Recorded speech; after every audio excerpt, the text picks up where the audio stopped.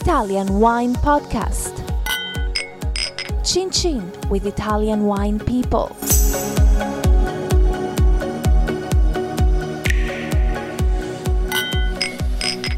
This podcast is brought to you by Native Grape Odyssey.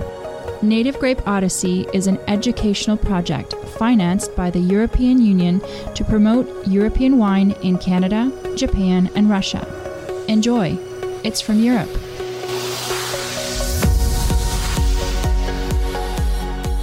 Hello, this is the Italian Wine Podcast with me, Monty Waldin. My guest today is Francesco Ripaccioli from the Canalicchio di Sopra winery in Montalcino. Welcome. My pleasure to be here today. Okay, so just so everybody's clear where we are, Montalcino is a very big zone. It's a single comune or township, and Francesco's family winery, Canalicchio, is in the northern part of Montalcino.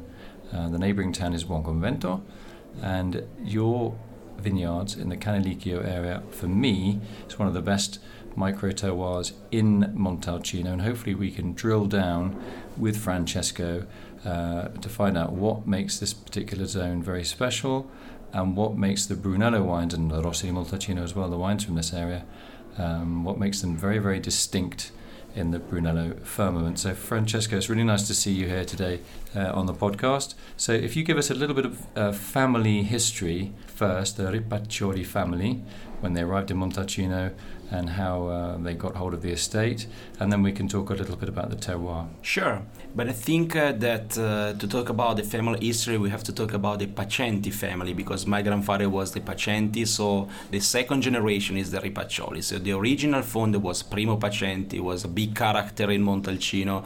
If you ask to the old generation, it was really like a character, everybody used to know him, and he was one of the first pioneers of Brunello after the Second World War, and he was one of the founders of the Consorzio del Vino Brunello di Montalcino. So we can say that the history of my family is one of the Canalicchio di Sopra is one of the historical brand and one historical producer. Since then, the Brunello started to become a wine for the market. So I like to say the second beginning for Brunello di Montalcino, the beginning from the farmers. Okay, so the Brunello DOC was awarded in 1966? Yes.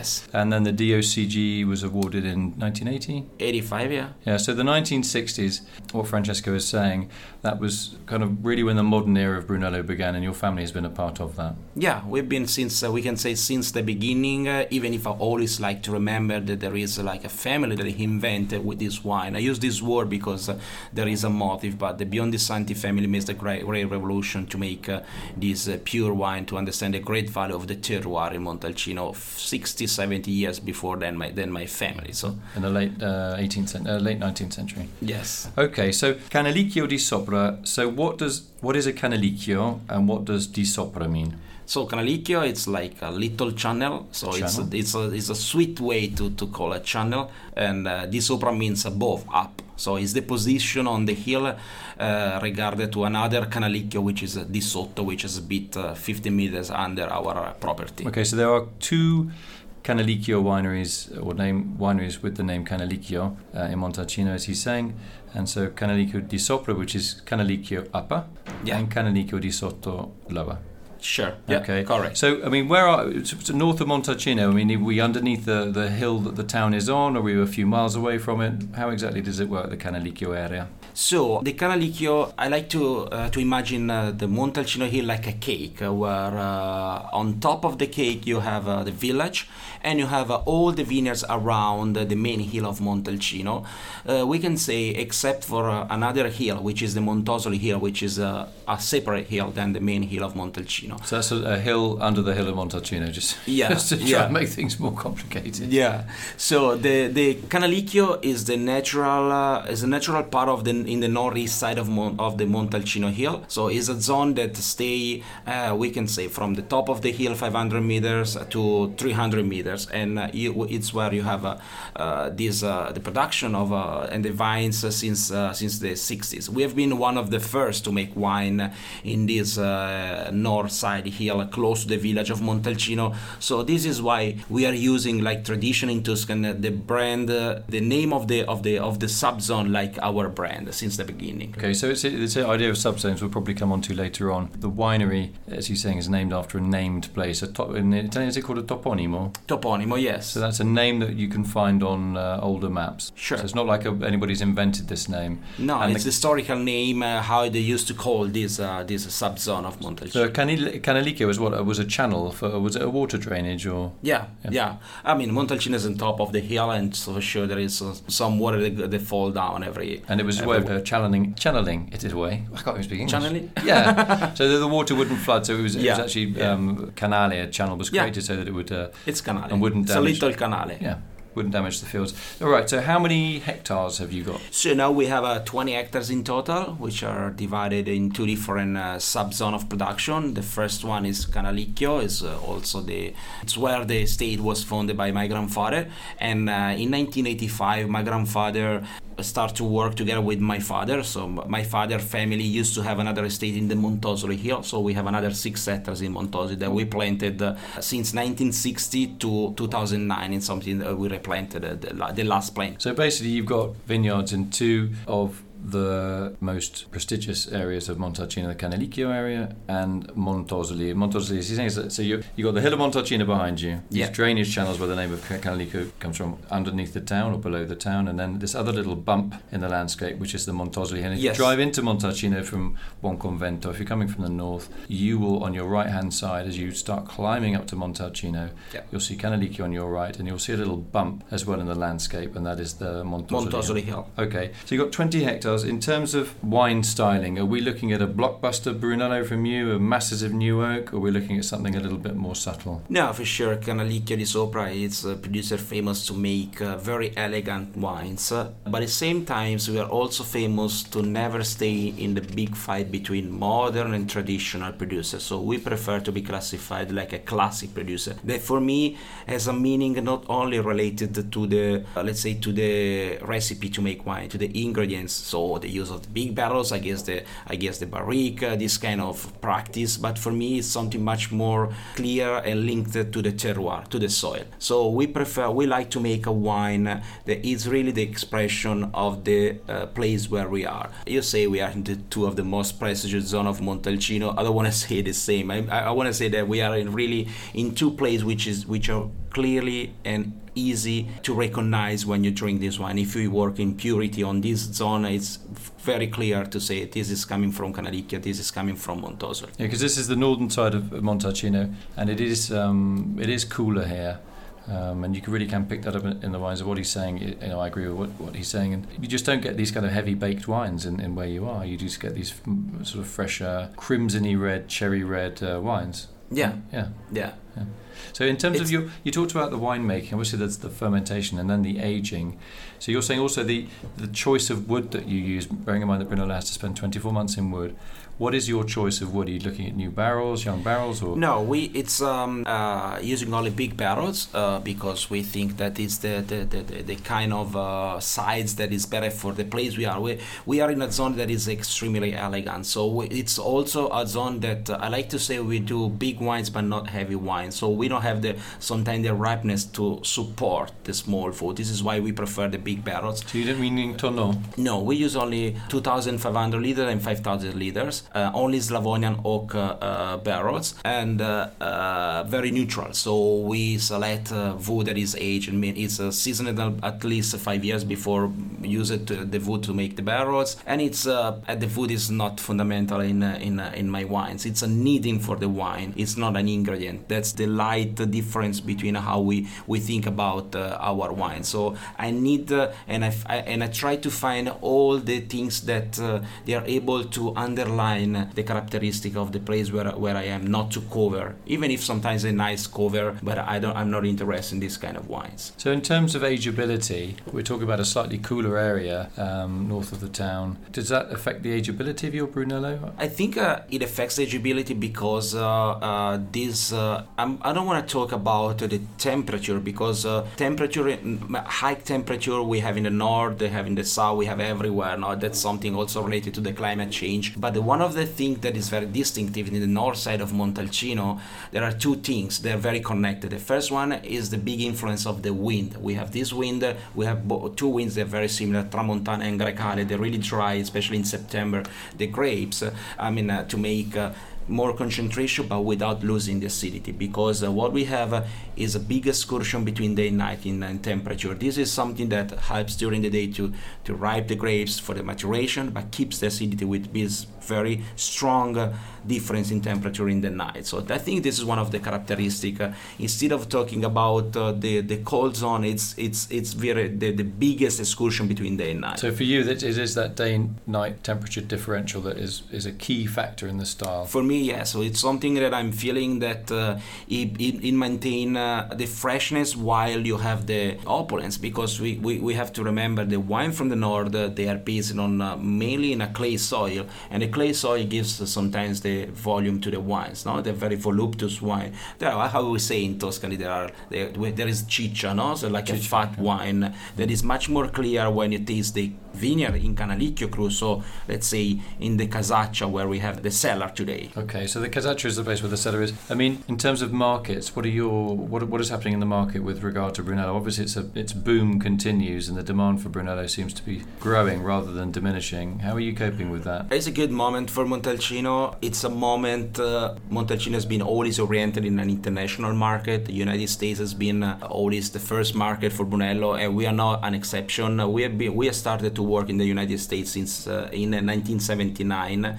and we are still with the same importer. Proudly that we are 40 years this year with them. So it's a sign that Brunello is very well received around the world. But it's a good moment. There is not new challenge for new world, but some of the very historical markets, including UK.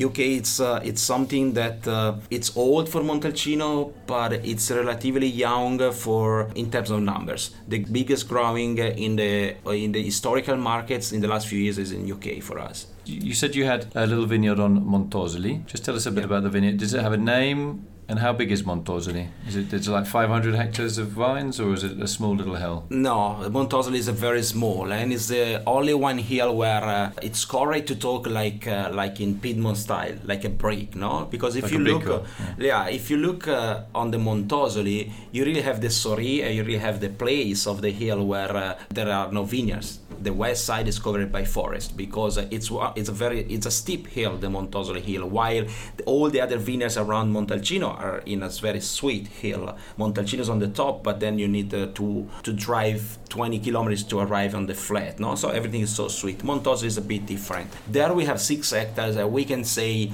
there are maybe on the hill of Montosoli something like 60 hectares of vineyards. So we have a good amount. In total, so you got 10% of that. Yeah, having a small 6 hectares is small, but related to Montosoli is not so small.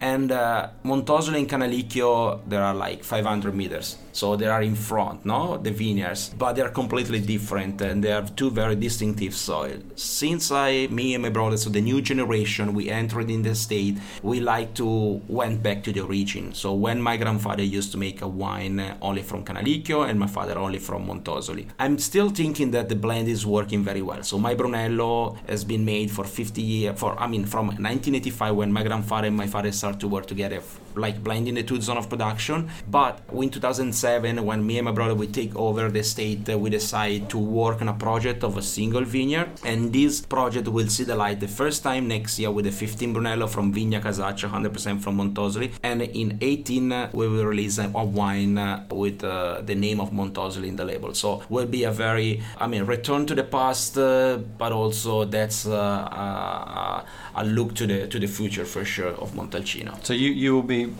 one of the very few wineries in Montalcino that will be able to put, or can quite legitimately put on your front label, the name of what the French would call a cru, a named site on your label. So the Canalicchio, your main wine, and then the Montosoli from the smaller size vineyards that you have there. So that's very kind of Burgundian. I mean, your wine style is very Burgundian, but that's kind of quite a Burgundian way of going about things. It's a compliment for me. Yeah, well, I mean, it's a great compliment. I'm a very big fan of this kind of wine, and I'm very big fan of a very specific wine. You mean as in with a sense of place to it? Sure, there's a sense of place.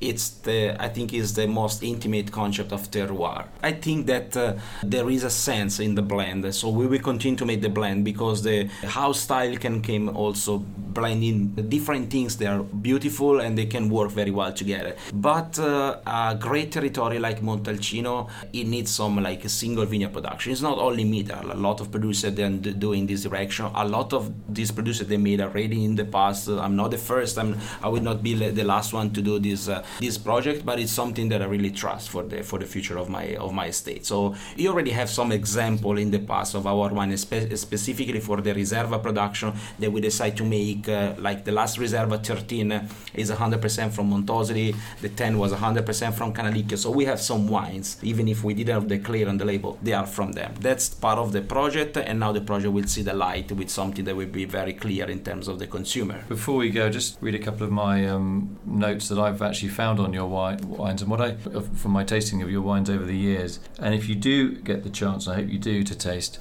the wines of Canalicchio di Sopra, you can say that I'm wrong or maybe right, but what I like about them is they have a very, very, very distinct internal structure in terms of the way the fruit is expressed and how they sit, or how the fruit, sits with the tannins and the shape of the tannins. You're going to give you a multiple choice question. They're either big, round tannins or slim, elegant tannins. And obviously I'm leading you to the conclusion that it's the latter that you're going to find in these wines. And that really does show the influence of this northern Montalcino terroir, specifically where the Canalicchio. And if you try the Montosoli, you'll have slightly different shaped tannins there as well, just because of that particular little bit of Montalcino's topography. Maybe look forward to maybe in 10 years' time you do a vertical tasting of your current site-specific wines and the wines that are in Corso that you're going to put onto the market in the future. And I kind of think this is, as you said, a way forward also for Montalcino, not to change every single wine into a terroir-specific wine, because that's not possible or desirable, but to have these little snapshots, if you like, of bits of terroir will help everybody understand Montalcino a lot better. There isn't one Brunello. There are dozens and dozens and dozens in terms of style. Yeah, I think that Montalcino is a very interesting place. And the difference between north to south, east to west, or the single subzone, high to low. Yeah, there are people that want to experience, they want to know. It's not a matter of what's the best or what's the worst or what's the classification. That's not the problem. It's to make a place much more interesting for the consumer and for the visitors, and to understand much better what are the characteristics of every single different zone of production in the territory, which is very big, we can say, even if the smart choice of the producer has been always to build and to plant vineyards in the best place. So I think it's a big challenge, and it's a natural movement for Montalcino, which has a long history, but also a recent history in terms of the market situation. So it's a new step. Will be very nice how will be developed by the producer that has much more attention on this theme. I agree. Thanks very much, Francesco Ripaccioli from the Canalicchio di Sopra winery in Montalcino. Thanks for coming onto the podcast. See you in Montalcino. Thank you. I'm waiting for you whenever you want. Great. Thanks. Bye. This podcast has been brought to you by Native Grape Odyssey, discovering the true essence of high-quality wine from Europe. Find out more on nativegrapeodyssey.eu. Enjoy. It's from Europe. Follow Italian Wine Podcast on Facebook and Instagram.